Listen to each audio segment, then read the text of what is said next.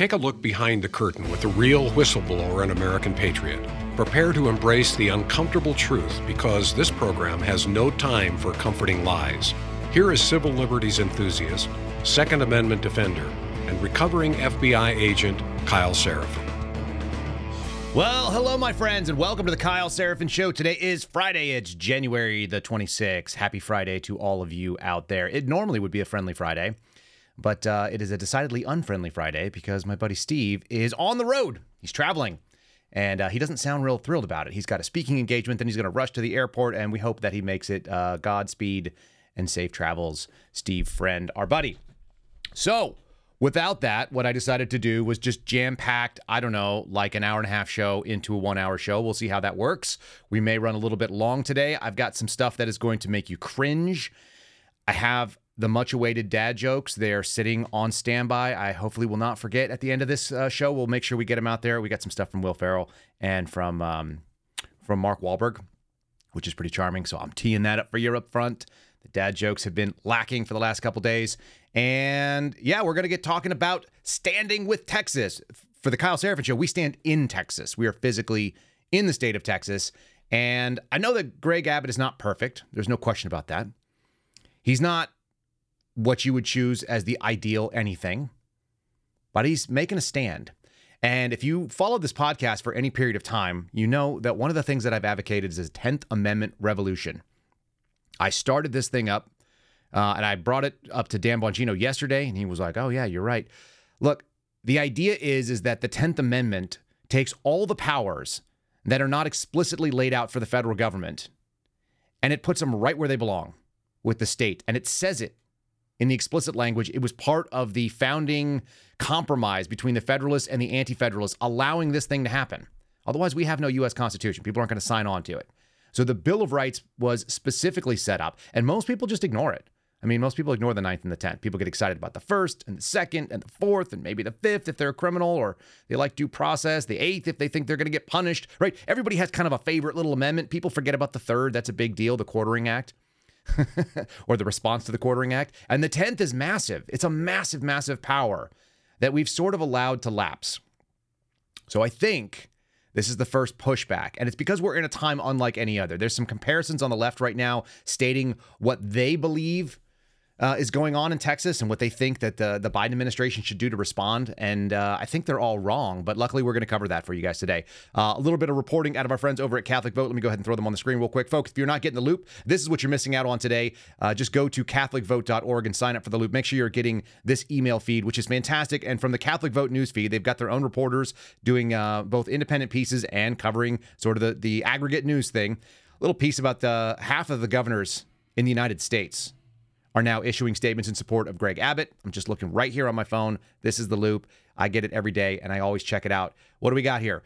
Quote, the Biden administration, President Biden and his administration have left Americans and our country completely vulnerable to unprecedented illegal immigration pouring in across the southern border. Instead of upholding the rule of law and securing the border, the Biden administration has attacked and sued Texas for stepping up to protect American citizens from historic levels of illegal immigration, deadly drugs like fentanyl, and terrorists entering our country. If you guys want to get more of that, make sure you're checking out the loop. We're obviously going to cover that story specifically, but there are plenty more in there, and there's plenty of good information in the fight for faith, family, and freedom. Catholic Vote, they are my friends, and they gave me a little award for it. As strange as it was, I actually got an email yesterday from Brian Birch, who's the president of Catholic Vote, and it said, hey, Kyle, I invited a former federal agent to our retreat. And I was like, oh, that's me.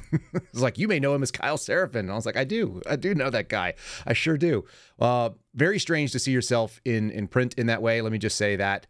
But I'm really grateful for their support. And they made this podcast something that has been out there. We had a huge boost yesterday. We had over 2,000 of you watching with Garrett O'Boyle talking about the pipe bomb. I highly recommend you go back and look at that. Let me make a couple of clarifications. Some people said, hey, I got emails from you. That's why I'm saying this.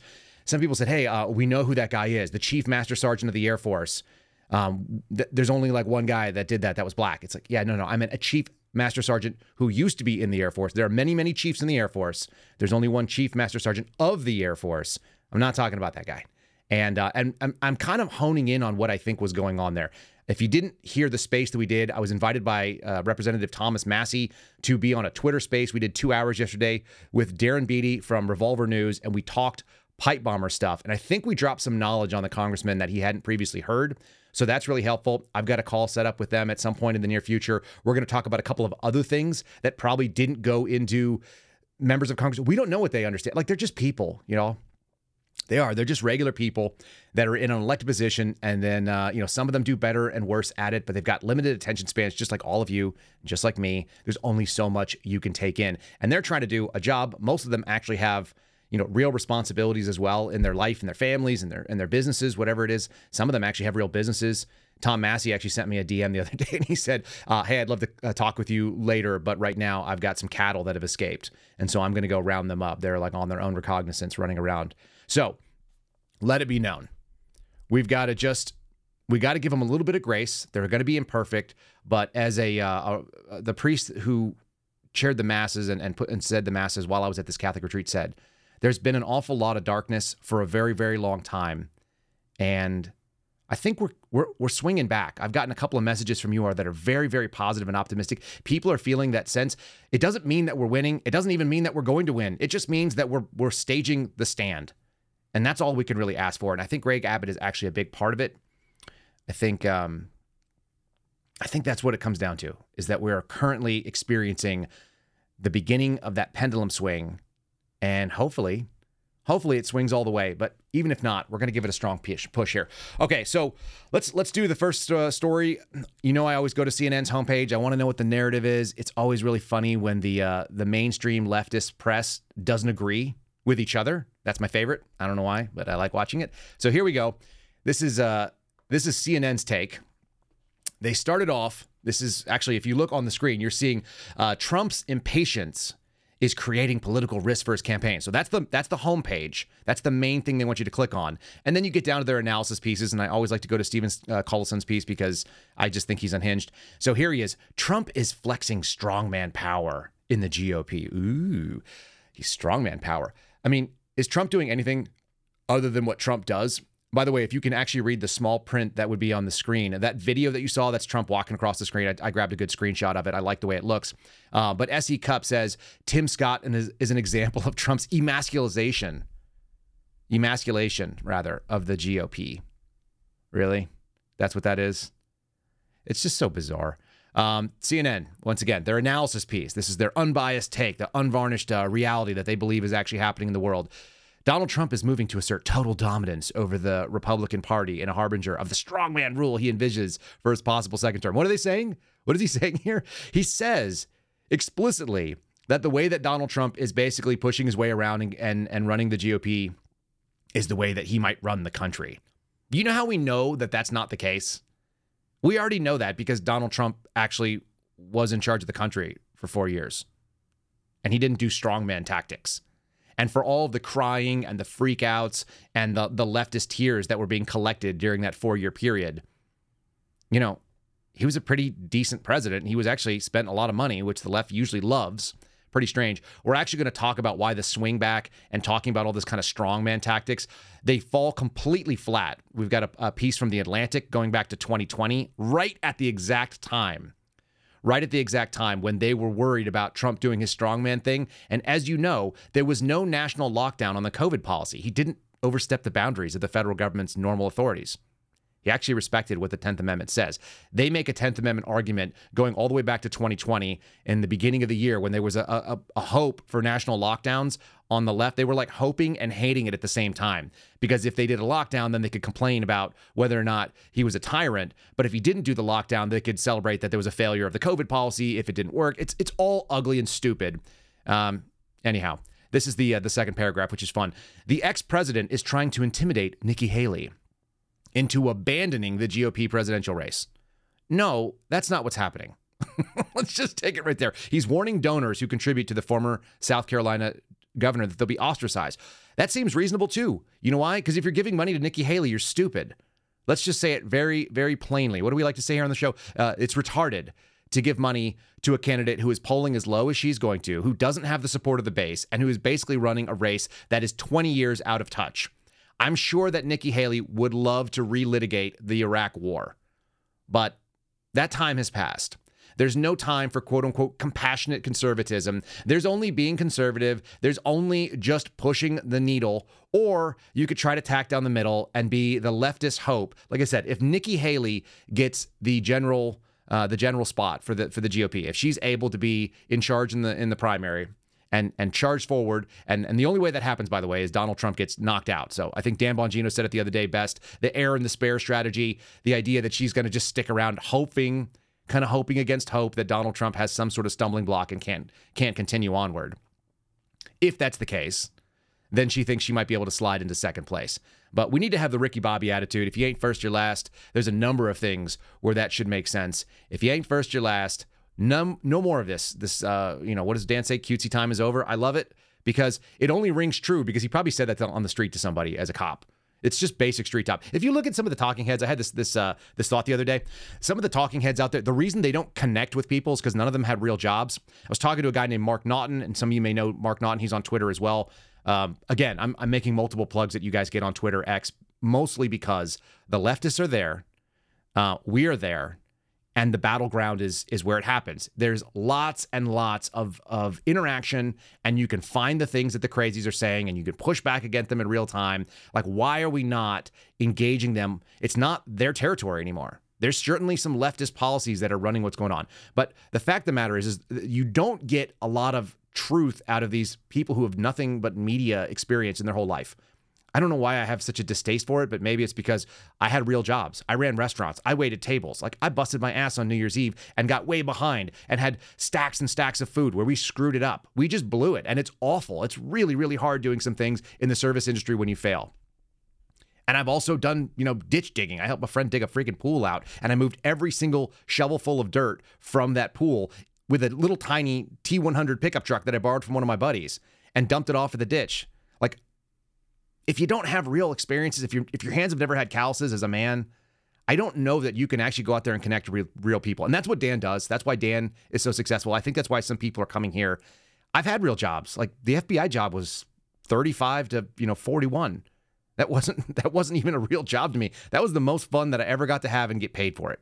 So there's something real about people who have actually had experiences. And it's also why we look at some of these folks that are reporters that have never done a real job. They've never done any military time. They don't have any experience on the street with law enforcement knowing what it is. They've seen riots, but they've never been on the wrong side of the riot where they're trying to hold it back. And so all of that gives us a different perspective. I think that's why guys like Mark Naughton are going to be interesting. We are working on a collab right now, and I'm just letting you guys know this is kind of tipping our hand. We're going to bring in some real reporting. So if you are currently watching the show and you are not following the show with the notifications on, here's my plea to you, or my pitch. Click that button right now and get yourself set up to get live notifications, because when things break on the East Coast, and this is 2024, y'all, it's going to break. We're going to get weird stuff going on. When it does, we are going to have a man on the ground doing the truth there. We're going to be running it here from the studio in Texas. He's going to be out there. It's a two-man operation. You're going to see both of them, me and Mark. And we're going to start moving real news, uncut. We don't have any format. We don't answer to anybody.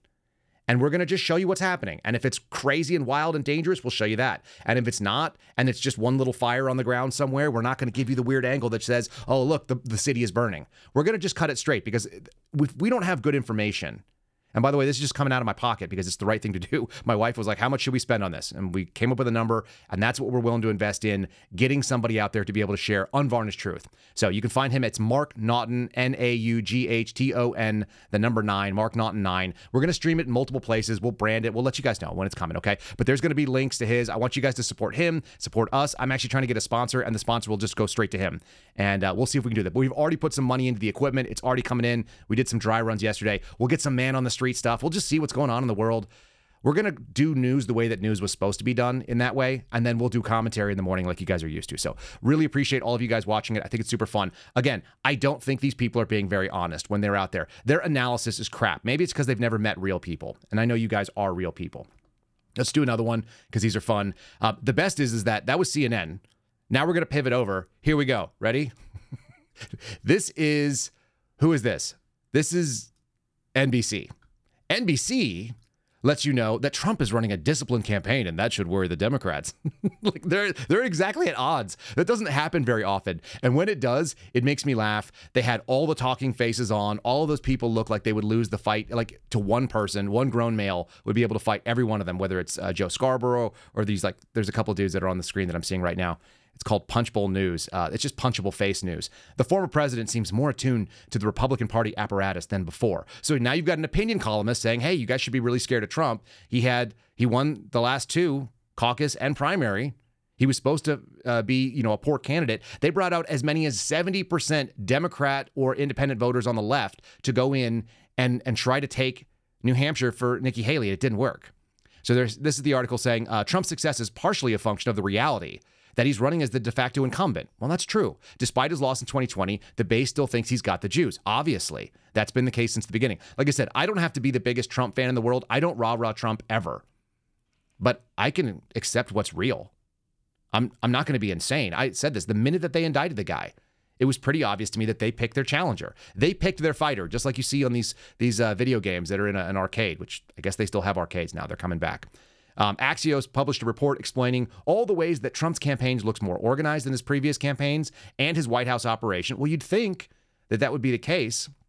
Meanwhile, Joe Biden is running on January 6th and abortion. Okay?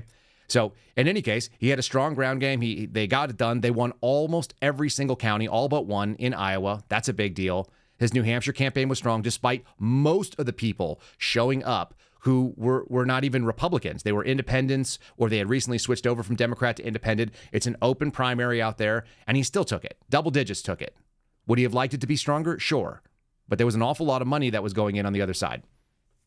So, and he like tripled the number that Joe Biden got in the same primary, because Joe Biden wasn't even on the ballot because they were scared of putting him in it. So then they go and they do their little slam here. It's unlikely that Trump at 77 had an epiphany on the importance of professionalism and attention to detail. What may be in play is that Trump has become more deeply enmeshed in the Republican Party apparatus and more attuned to the benefits of building relationships with his important players. Or maybe he's just pissed off, y'all. Isn't that a possibility? Isn't it just the possibility that he just went like, that sucked. We're not going to do this again. I hope so. I really hope that Trump is trolling people with some of this gentle stuff. And in reality, he's just pissed. We need somebody who's pissed right now. I'm pissed. I think many of you are pissed. I don't scream about it. We don't need to raise our voices. We need to get effective.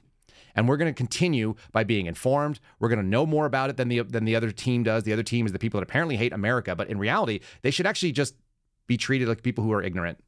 Most people are historically ignorant. Every time I take a shower, I have all these weird thoughts that run through my head. And I just think how strange it is that people are just struggling with basic historical context. They don't even understand the things that they don't even know. There's a ton of people that just missed out on it. And one of the things that we're doing here on this show specifically is we're looking to make civics approachable. It's suddenly a lot more important and more interesting to you than when you were in 7th or 8th grade. Weirdly enough, I've got one of these memories that I remember all that stuff. I paid attention like a total nerd. I did sports and I loved school. I loved learning, and I always have, and I always remember stuff. But if you don't have a timeline of the way things happened, right now you've got Democrats that are out there making arguments. We're going to talk about it. It's the thumbnail of the day. Here, it's going to go quiet for 1 second, but you guys can see the thumbnail. Here it is. If you look at those pictures, which are historically relevant pictures, and they're not immediately apparent what they are. One of them is the beginning shots of the Civil War, Fort Sumter, right? And so that's one of the arguments being made about what's going on in Texas. The other one is a picture of the Little Rock Nine and the forced integrations of the schools in Little Rock. And those are two analogies that are being used historically. They're both absolute BS because neither of them have anything to do with what's really going on in Texas right now. By the way, I love all the Mark Naughton stuff going on in the chat right now as you guys are scrambling to figure out where Mark's at. He's got a decent sized Twitter following, but he's pretty new on Rumble. And so, yeah, definitely follow him. Mark and I have been talking for hours in the last couple, week and a half or so, trying to get this thing. It just came together on its own, and it's just, it's one of those fortuitous moments. Let me say thanks to my sponsor at Patriot Coolers right now. I actually picked out one of my little lunchbox size Patriot Cooler and set that out for the day. Sitting on my desk right here. This is what went with me to the InfoWars studio. This is the 19th ounce coffee tumbler, guys. If you are not following them, you can follow them on social media. You can see there's the Kyle Seraphin minivan shot, and patriotcoolers.com is the website. Patriotcoolers.com. Again, patriotcoolers.com. The promo code is Kyle. KYLE, it's just my first name. Very easy. That's where we try to keep it. KYLE will save you 10% on the any of the great stuff they have. And I've got a bunch of their things. I've got the hard-sided cooler, like you see up on the top right-hand side of the screen. We've got the soft-sided cooler, which you see like in there in the little tailgate ready. I've got a number of their tumblers. I got 20 ounce and 32 ounce. I've got a coffee mug in 16. I got one in 19. Bought them all with my own money for whatever that's worth. Almost every single thing that we have from Patriot Coolers, I bought with my own money. And we started doing this back in 2017, long before I ever thought that I was going to have a podcast. I thought I was going to be an FBI agent, just doing surveillance and running down bad guys on Indian reservations. I've been using Patriot Coolers since they became a company that went and started publicly offering their gear. I love them because they say what they mean. They back up veterans. They say Patriot right on them. They're doing good business out of the state of Texas. You want to stand with Texas, you can stand with Patriot Coolers. Follow them on social media at Patriot Coolers, but the website, patriotcoolers.com. Promo code is Kyle. If you're in the market, again, don't go buy something you don't need, but if you're in the market and you're like, oh, I got to replace this cooler, I've got to replace like a backpack for carrying my lunch in. That's pretty cool and helpful. Or you're going to just replace a coffee mug. Head to head, these things beat Yetis. We have Yetis. I actually found some Yetis at the FBI office, and they're better. So it is what it is. They look better, too. I had Jenny Chen the other day on Twitter say that they look better than the Stanley that she had. And you know what? I don't know why the Stanley things are trending, but I agree.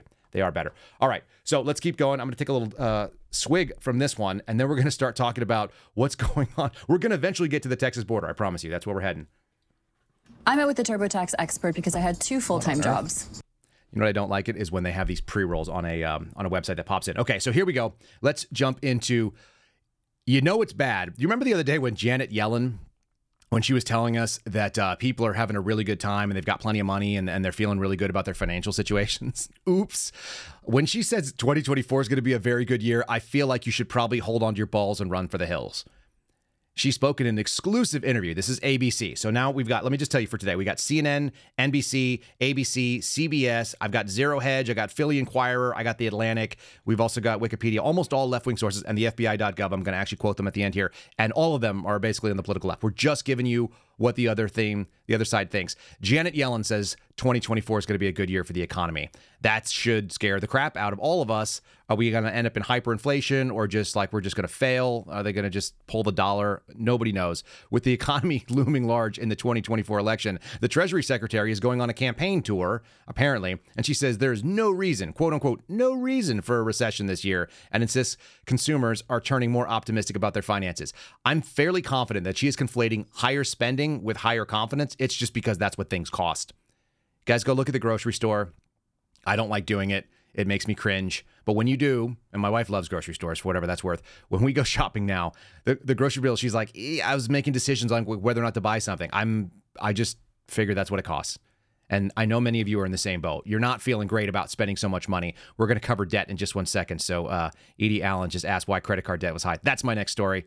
You're sneaking ahead of it. Here's Yellen saying, I think 2024 is going to be a very good year, an economic year. And that said, there are always risks. Oops. Yeah, right. Consumers and households feel confident enough about their own personal financial situations. This is the same thing she said the other day. And about the economic outlook to be spending in a way that's creating jobs and creating growth. And it's providing them with the income to go on and do that. So I see no reason why that can't continue. Yeah. I see a reason. Because at some point in time, we're going to run out of money. We're going to not have any more, and the debt clock is going to catch up with us. So here you go.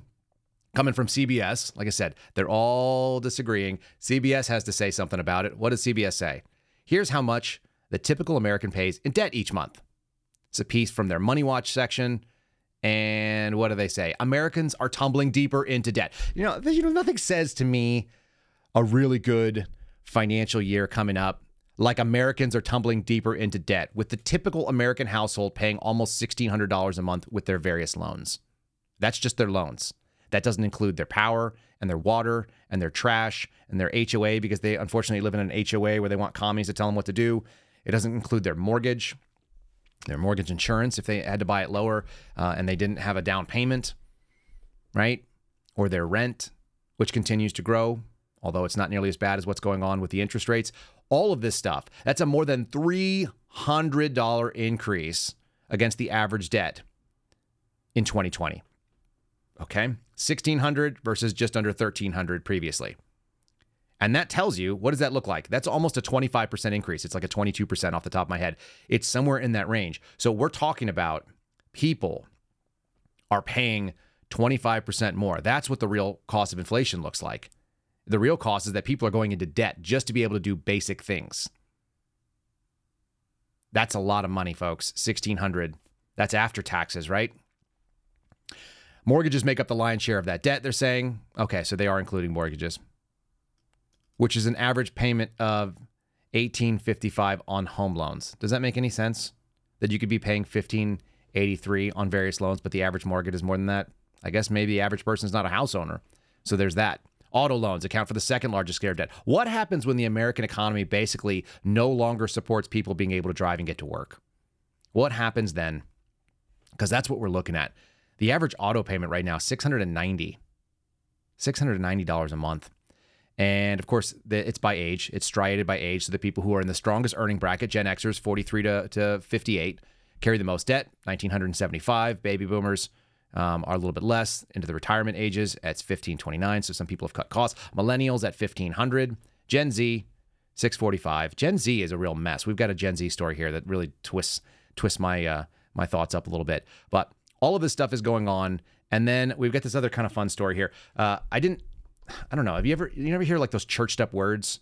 There's a concept of a flat, a small flat, like a studio apartment in New York, and they call it like a pied à terre, I think, which sounds very fancy.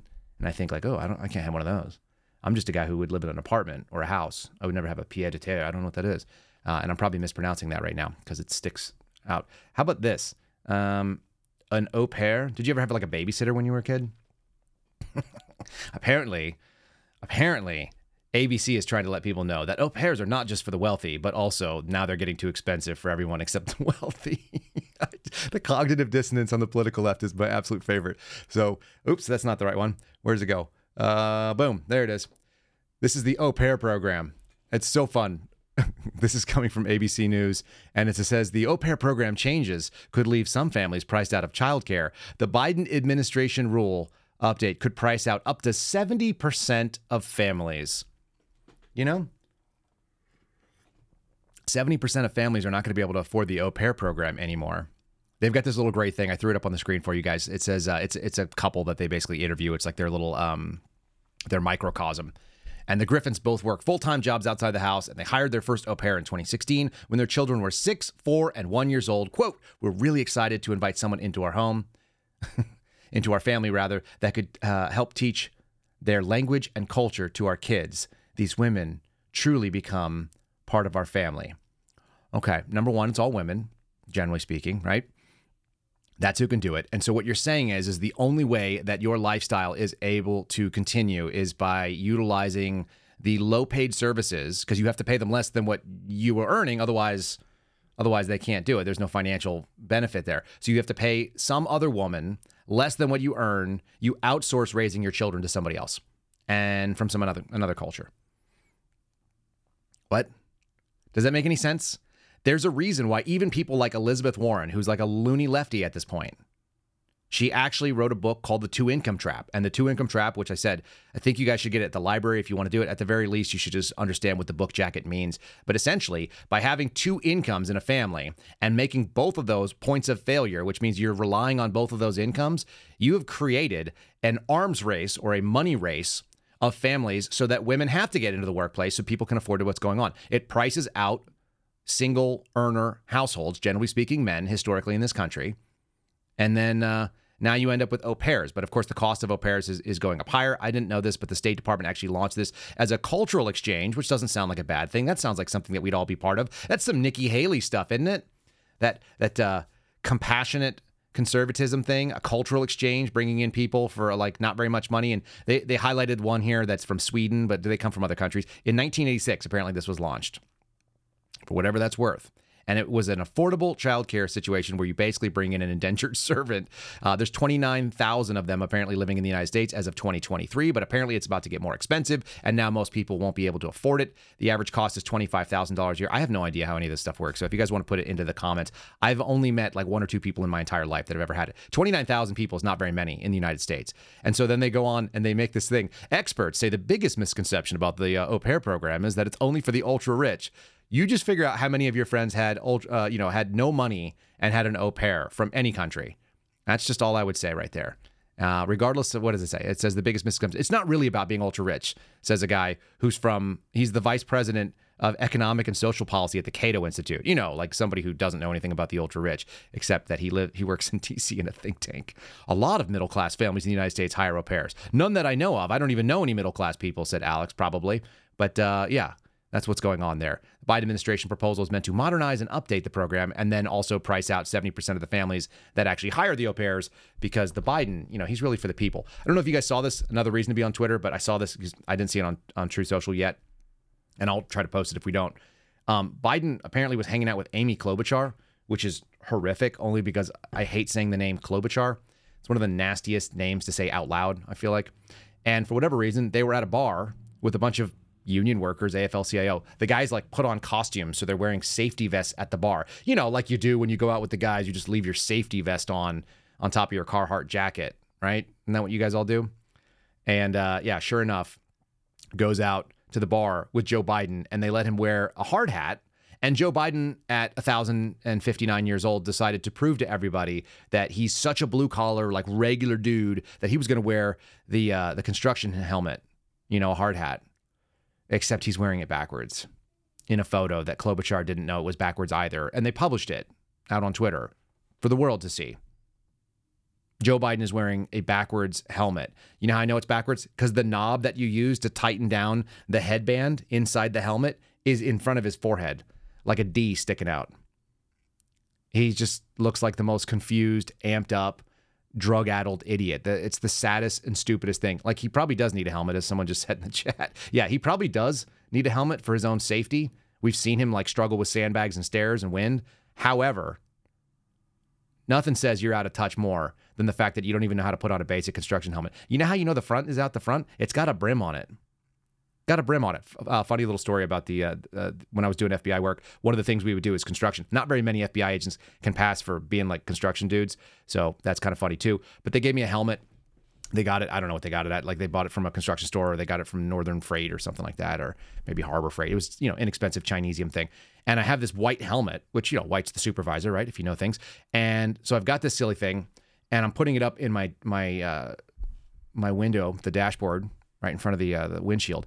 And then I was like, oh, that doesn't look like a real construction helmet. It's all white. It's perfectly clean. It looks like the guy that goes in and does the inspection and doesn't actually work on the site. I can't do that. I got a real pickup truck. So I took the damn thing and I went out to this, what do you call it? Parking lot full of black asphalt. And producer Phil was there, of all people. Producer Phil, who helped me start the show a year ago.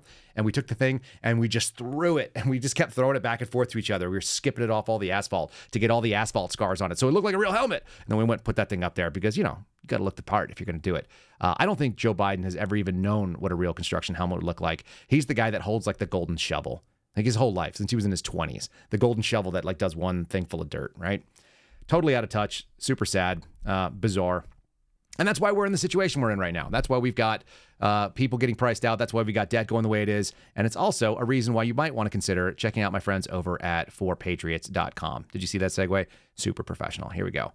Look, 4patriots.com/Kyle. If you only have one good typing spat in you and you got to type out all the letters at once, boom, do it that way. 4patriots.com/Kyle. It's going to give you the deals that we've worked out with them. This is going to be food prep. This is going to be disaster prep. This is going to be keeping yourself warm, being able to cook things. You're going to want to check out 4patriots.com/Kyle so you've got some emergency food in case that really good year that Janet Yellen is predicting doesn't exactly go according to plan, which seems like the most likely case. Or we're going to get overrun by illegal aliens, all that possible. So what do we want to do? You want to make sure you've got some power. You want to make sure you got continuity of comms. You want to make sure you can see things when it's dark outside. Flashlights, rechargeables, solars, all that stuff is available. Go to 4patriots.com/Kyle or just use the promo code Kyle, again, Kyle, and it's going to save you a little bit on all these different items. You could do a full disaster pack. You could spend $3,000 and get yourself a solar generator so you can run your refrigerator and also charge it off the sun. That's not a bad idea in certain states. Might work not very well if you're in other states like up in the northern areas, but check out what they've got.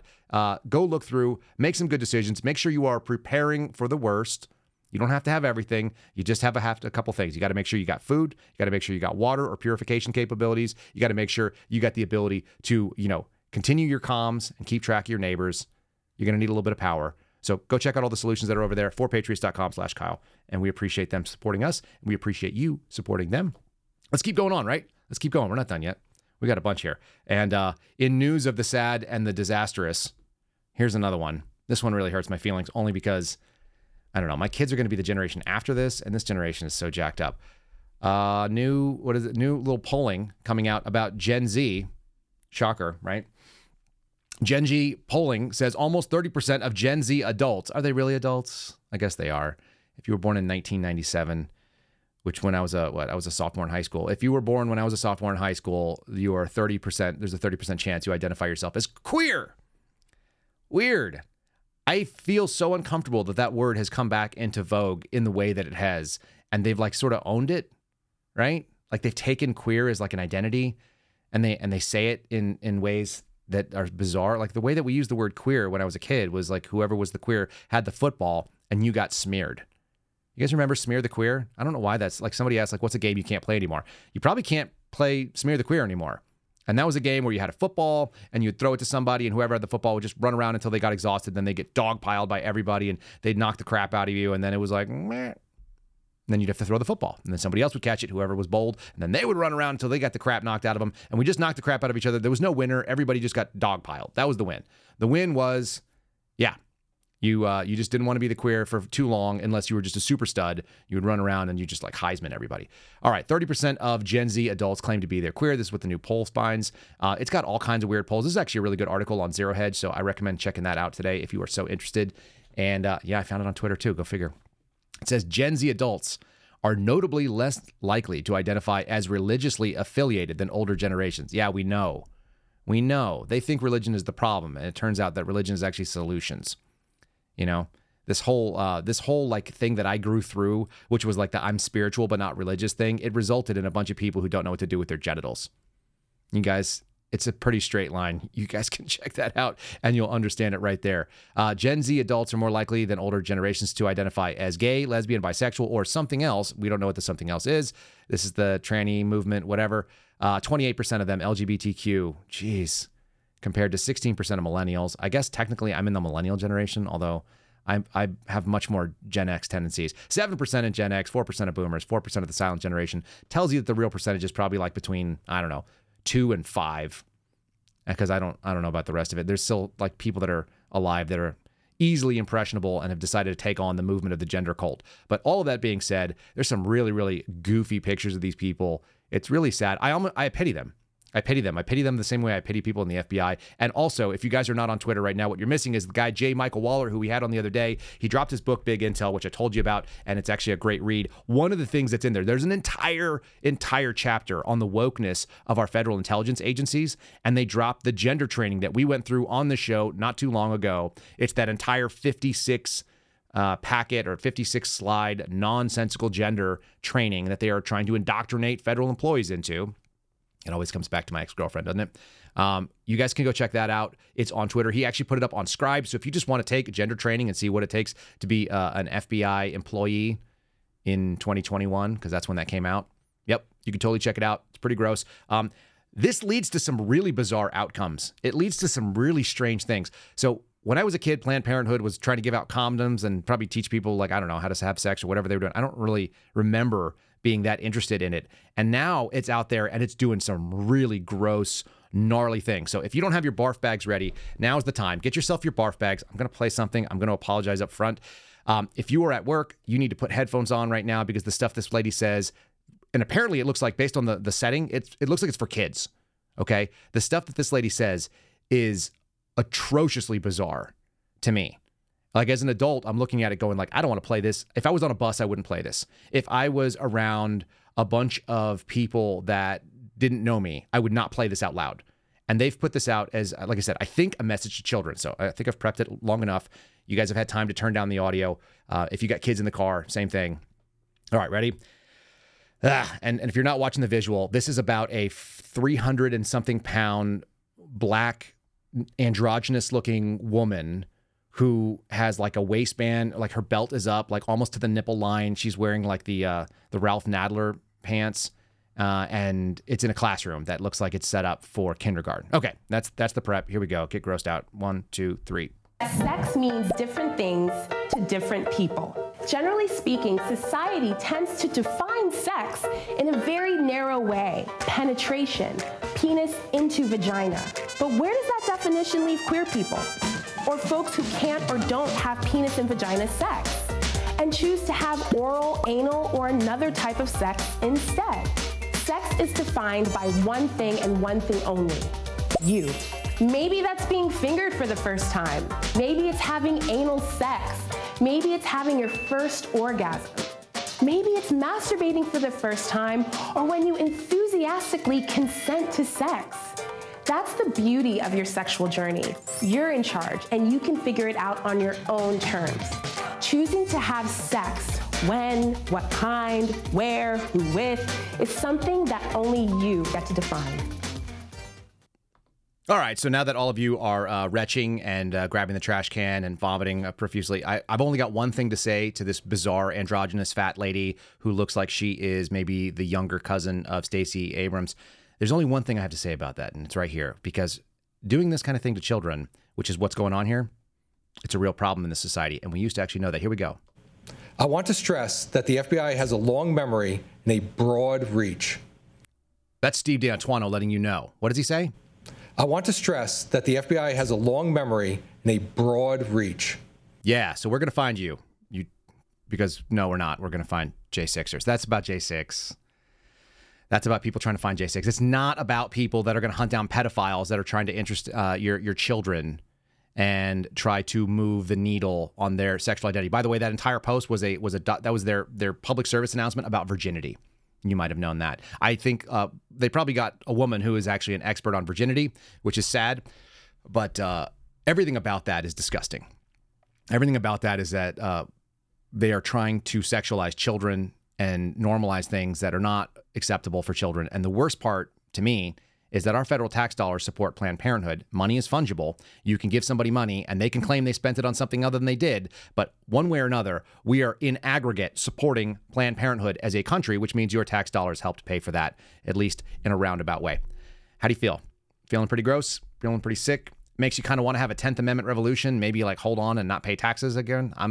Seriously, I would love to not see any taxes paid for a little while. Let's pull up the next article here coming in from our buddies back at CNN. We're going back to CNN because CNN knows it's actually Republicans' fault that the border is not working, right? Isn't that it? Here's some analysis piece. You know it's getting real. That's our buzzword for propaganda. This is why nothing gets done in Congress on the border. Okay, we got a picture of some National Guardsmen standing in front of a fence saying, don't do that, don't come in here. They're blocking.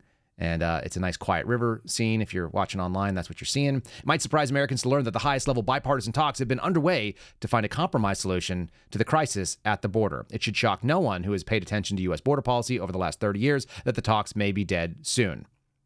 Right? It's even less shocking. Oh, here it comes. That former President Donald Trump can be blamed for killing them. So what are they going to say? It's a Republican plan to make this a big issue, as he doesn't want a solution because Donald Trump needs a bad border for him to be able to be elected as president. Now, we just need that people in America to have a memory that's longer than the goldfish. Donald Trump, the Republicans' likely presidential nominee, at least they know that, again wants the border to be his main election issue. No, I don't think he wants it to be his main election issue. It is just, there is no choice. Almost 4 million people snuck into our country illegally that we know of last year. That's absurd. It's absolutely insane. That's like 1% of our total population snuck in. What? Like, you can't have a country in that way. And Donald Trump is saying things that are objectively reasonable in this. The idea that we have Democrats pushing back on this is so strange. And it's anti-American. The fun thing is this, and I mentioned this earlier, people have no historical context on the Democratic left. They claim to represent the AFL-CIO, the working class, the people who use their hands, right? The guys who don't wear their helmet backward like Joe Biden. And they claim to represent black people who they also have claimed are poor. That's my other favorite thing. Just remember, what does it say? Poor kids are just as good as white kids. That's the Joe Biden quote. He has that in his mind. That's his mindset, that if black equals poor, that's a Joe Biden mindset going back a long, long ways. And that may or may not be true in some kinds. But when you're talking about the aggregate of the people that are poor that choose to vote for the Democrat Party, apparently they're kind of forgetting the Democrat Party was the one that was in charge of slavery. They love slavery. Why? Because slavery was actually better. And the people who were most angry about slavery ending, which is kind of like, was the working class. It was the working poor.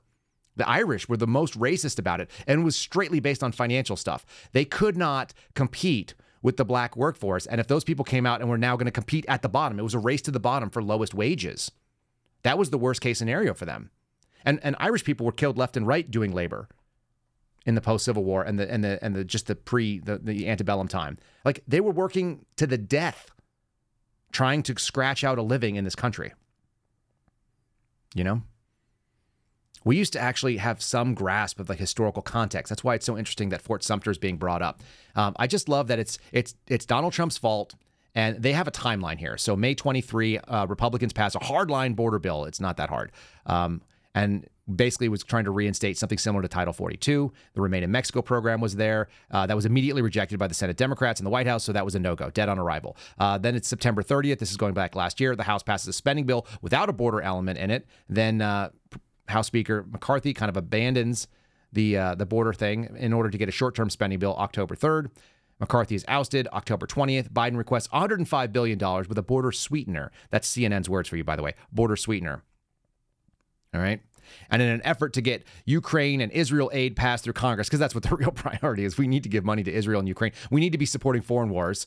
Might as well just put Nikki Haley in there. Biden adds $13.6 billion to his national security program to go ahead and address border security. He makes no mention of the border policy in the primetime address that he does from the White House, talking about his case for making this budget package go. But in a letter to Republicans, he says that the money would be spent on 1,300 more Border Patrol agents, as well as immigration judges, asylum officers, and CBP officers focused on stopping the flow of fentanyl. But in reality, what we know is that they're going to just facilitate more people. It's just more federal help to get more people into this country. So that doesn't seem like a good idea. October 25th, the speaker says that the border is their top priority and inaction is unacceptable. They're all doing nothing. The only people that are doing something, starting to do something, an imperfect something at that.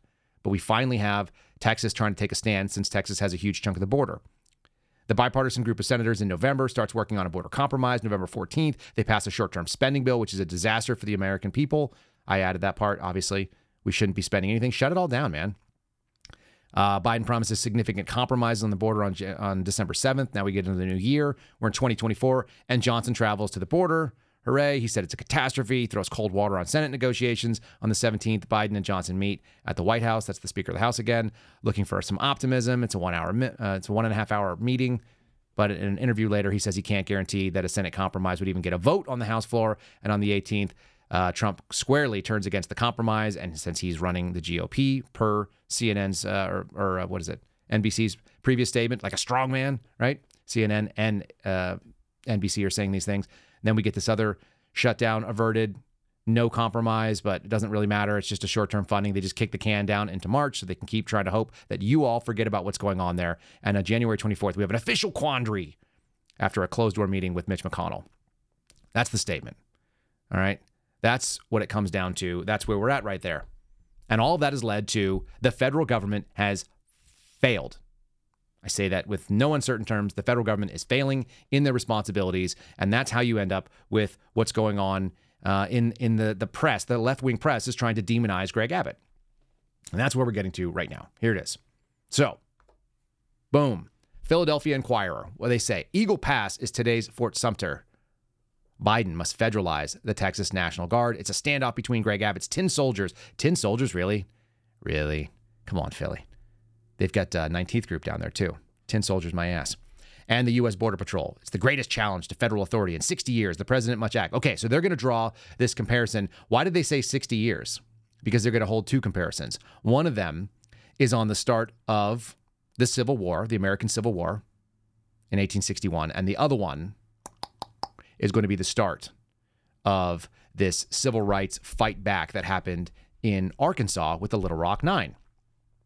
Says the high-stakes game of Texas Hold'em poker is taking place on the banks of the Rio Grande between the tin soldiers of the state's Republican Governor Greg Abbott and the U.S. Border Patrol, which has reached a new tension level that some writers and online pundits have compared to a standoff at Fort Sumter, the South Carolina outpost where the first shots of the Civil War were fired in 1861. But that comparison might be a little unfair. No one was actually killed during the bombardment of the federal fort off the coast of Charleston by rebel forces in the newly formed Confederacy, but 4 migrants trying to reach U.S. soil at or near the disputed park in Eagle Pass, Texas, this is Shelby Park, have drowned under circumstances that are arguably linked to the dispute between the militaristic approach of the Texas National Guard and the comparatively humane, locked-out agents of President Joe Biden's administration. You guys have to hear the language that a columnist, a guy named Will Bunch, is throwing out there in the Philadelphia Inquirer. This is a mainstream newspaper for them. All right? We have to talk about the fact that he has now said that the governor is extra mean because people who were breaking the law, trying to sneak into our country illegally, found it difficult to break that law. And that the administration of the Joe Biden administration, the Democrats that are now trying to run policy and move in millions of people into this country, those people are the comparatively humane locked out agents of the Biden administration.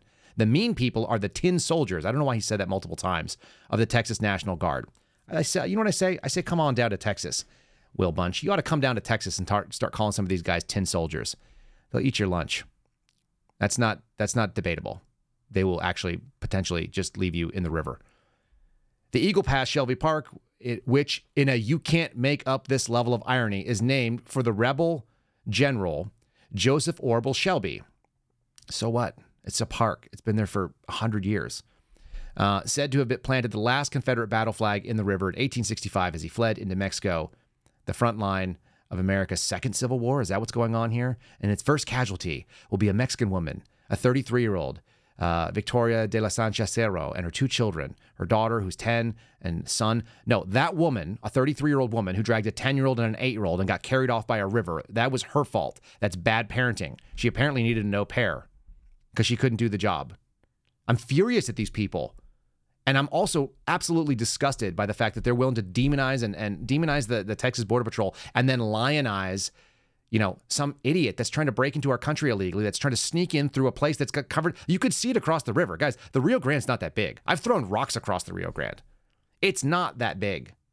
And there's barbed wire and there's all these things getting set up, right? They're putting up all these what do you call them? These shipping containers to try to block it off.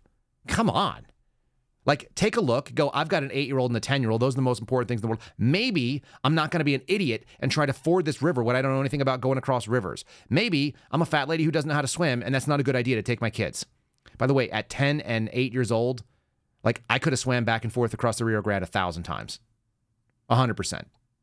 It's sad. I used to go out and swim and watch guys who were surfers that were doing it their whole life, but they weren't great swimmers, and we would just swim laterally across the coast and get out of riptides and stuff like that. You live in Mexico in the central part of it. You come in, you've never seen the water before like that. That's the biggest water you've ever seen, and you die in it. That's a sad thing. That's an awful thing but that's on you. That has nothing to do with American policy. And there's no reason why we should be moving American policy over simply because people make bad decisions.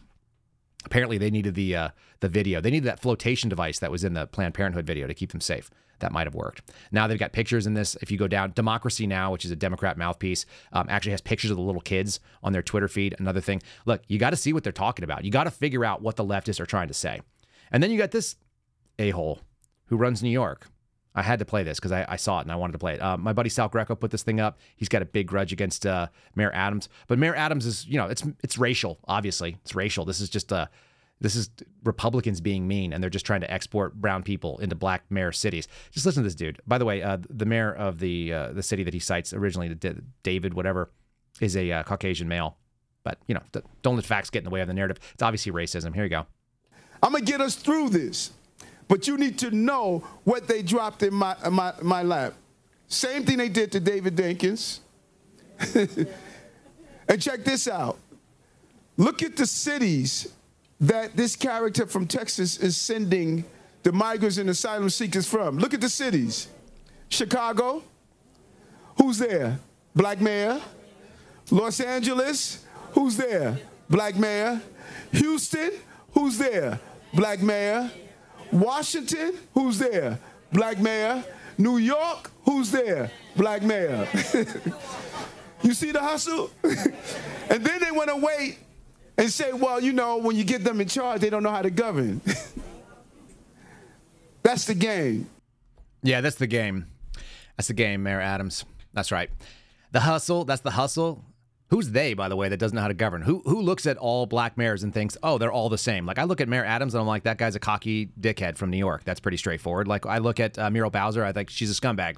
She's an absolute political opportunist and she's incompetent. They're not the same kind of people. that happen to have the same color skin. That doesn't mean anything. They just suck at doing leadership. They suck at management of their actual job. They're poor executives of the authorities that were given to them. How about that? It's pretty straightforward. It's not about race. And also that David Dinklage, was that his name? Yeah, Colorado, white guy. Anyway, that's the game. Listen, if you got to frame yourself as the victim all the time, like you're the victim, dude, you are the mayor of the biggest city in America. You have the biggest budget, the largest police force. You got a bigger police force than the FBI.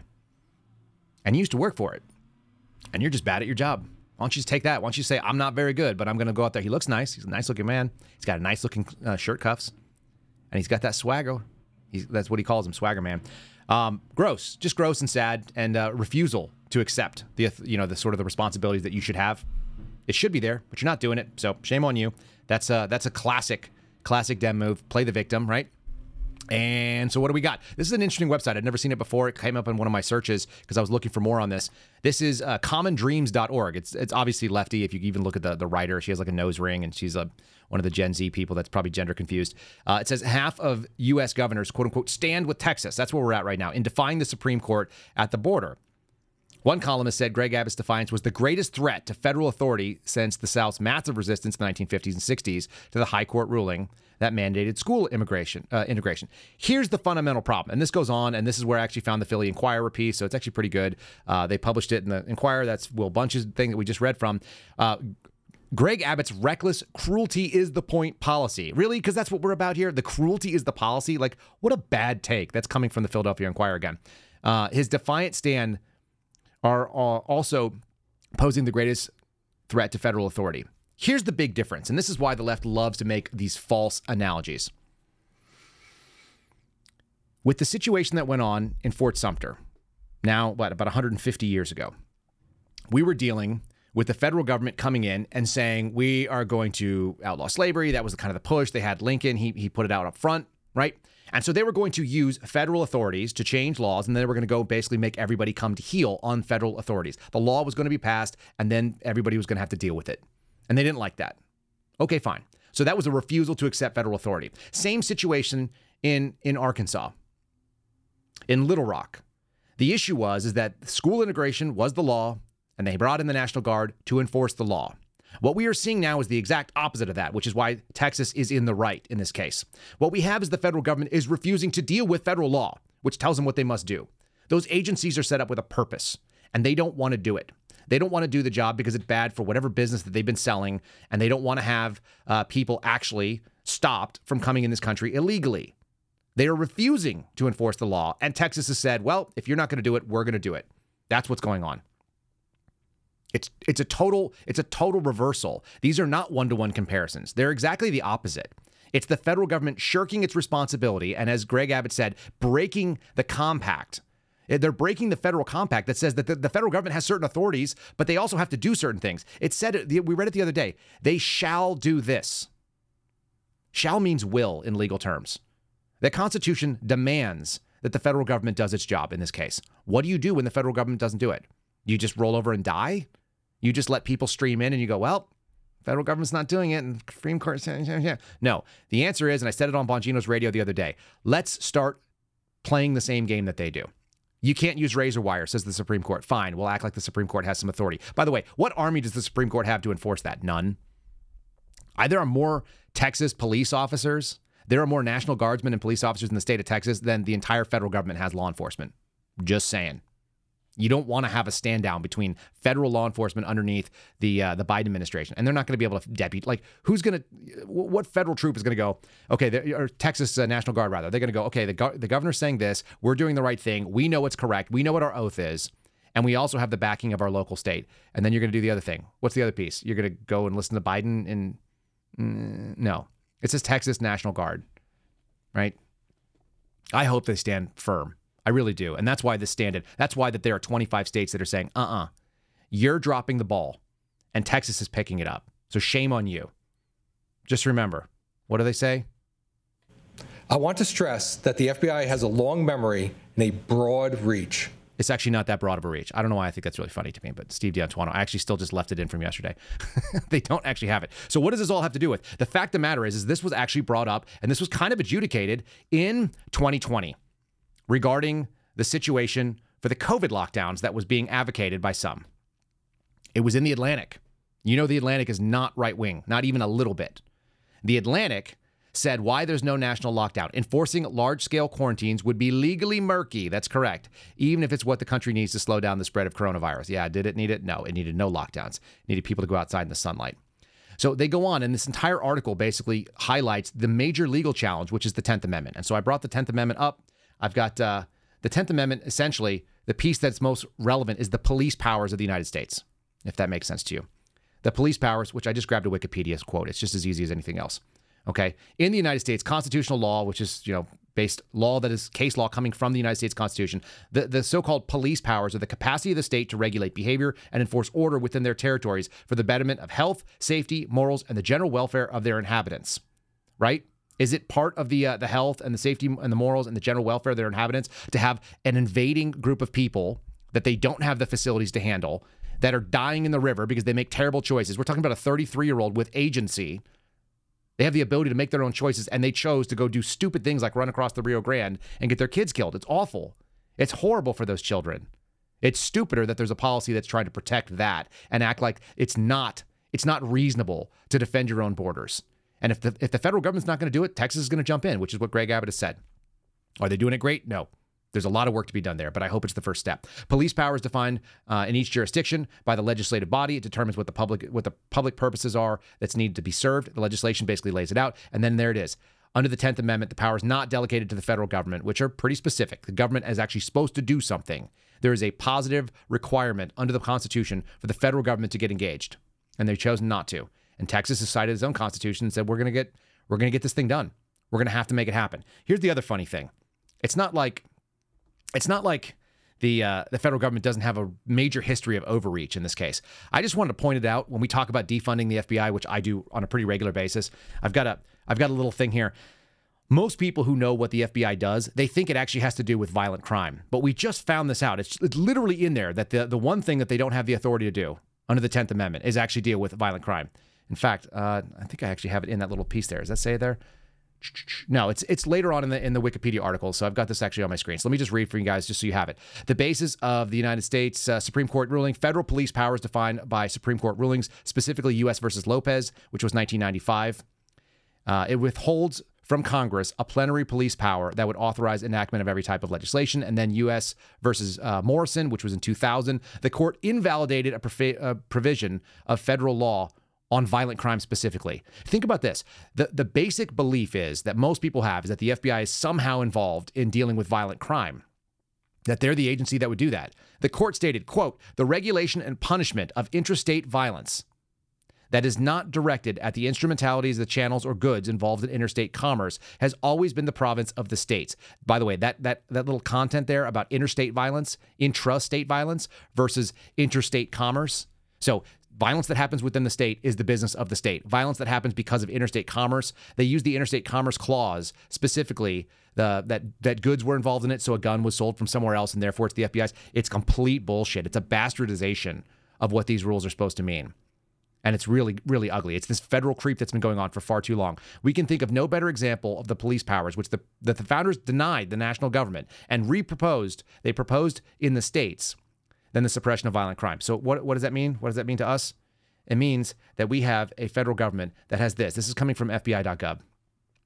Violent Gang Task Force. The Violent Gang Safe Streets Task Force, of which I have friends that have been on it, and Safe Streets, they basically are the federal government's ability to take regular local cases and make them their own. There was one that Steve Friend published the other day on Twitter, another reason to be on Twitter, that showed that a guy held up a Lowe's and stole a $500 air conditioner, and they just got 46 months. In my old office, by the way, in Las Cruces, just before I showed up there. That was the case. They took it from the locals because it was a local robbery. It was an armed robbery of a Lowe's hardware store. What on earth are we doing with the federal government that's involved in that when we know that that's not what it's supposed? What they're going to say is that the interstate commerce is that AC unit was made somewhere else. And since it was brought in, that's part of interstate commerce now. It's BS. One of the key facets of the Safe Streets Task Force is the enterprise theory of investigation. That's one of our enemies right there.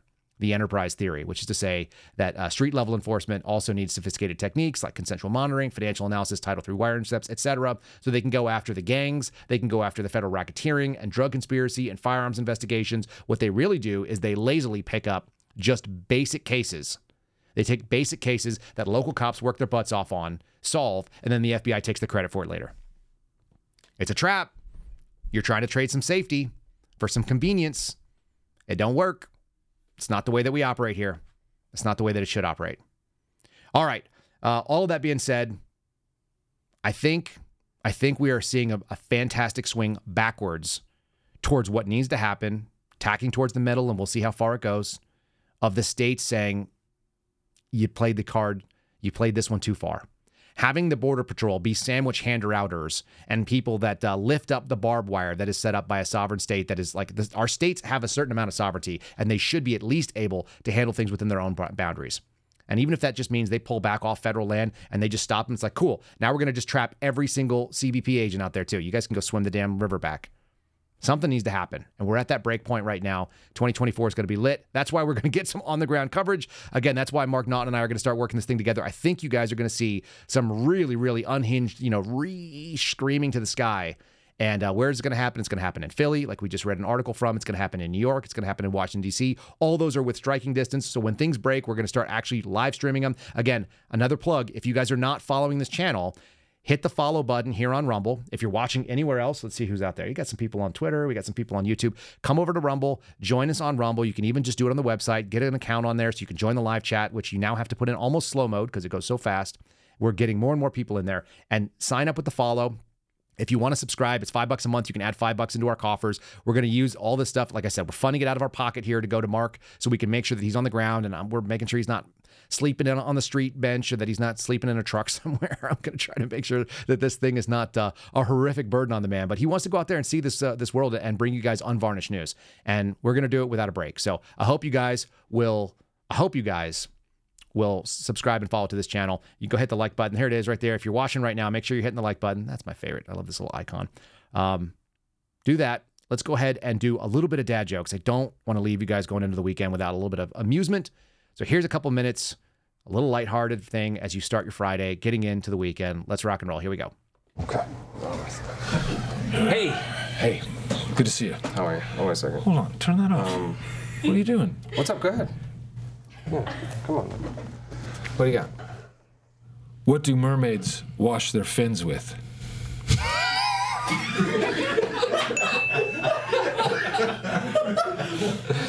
Tide. The first part was funnier. You should have never thrown the punchline. That was terrible. Did you know in King Arthur's time, one of the knights of the Round Table collected taxes? His name was Surcharge. Yeah. Top that. What did the fried rice say to the shrimp? Fry your rice. Don't walk away from me. Is that what it says? Yeah. That's pretty good. Yeah. Did you hear Steve Harvey and his wife got into a fight? That's not real, is it? Yeah. It was a family feud. Did you hear about the superhero with a lisp that always worked out? He's Thor.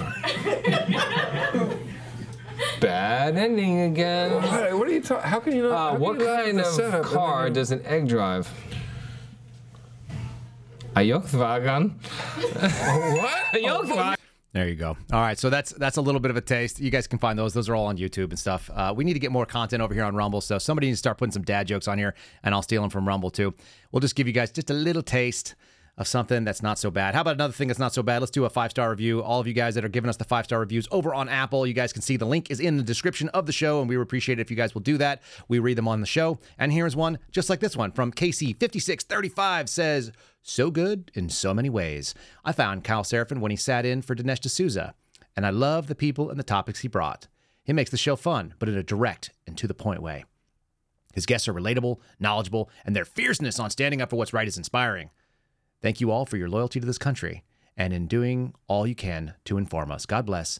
Kelly Campbell. Oh, KC is Kelly Campbell. Well, Kelly Campbell, thanks so much for watching. I'm glad that you enjoyed that. I'm going to actually be guest hosting Dinesh D'Souza's podcast a couple more times, probably in the next couple months. So, watch both. We'll be there. I've got some cool guests for his. His format's a little different than mine. They do a taping before they run the live version of it, and it gives us some other opportunities. Also, later on today, which I got to get up to in just a minute, I got to break away from this.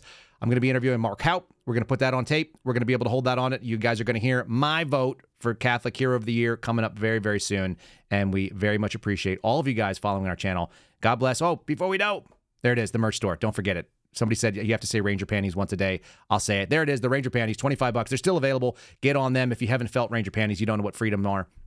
You don't know what freedom is. Thighs out, skies out. That's the cheer. And you guys can catch the last of the hoodies. I think the hats are mostly gone. The pins are still available. And Owen Schroyer's sporting one. I wear one every time I go somewhere. You guys can get a Suspendables pin. You can get 3 of them for like $30. So add 3 to your cart, and you can also use the promo code Kyle, which saves you 10% there. It's just Garrett O'Boyle's thing. There's no money in this for us. We just go ahead and promote Garrett because we like him working, so he's not just raging. Thanks so much, all of you, for joining us today. We really do appreciate it. I will see you guys after weekend. I hope you have a lovely weekend. Be very safe. God bless you, and we'll see you quite soon. Thanks for listening to the Kyle Seraphin Show, streamed live weekdays on rumble.com/Kyle Seraphin. Follow Kyle on Twitter, Truth Social, and Instagram at Kyle Seraphin.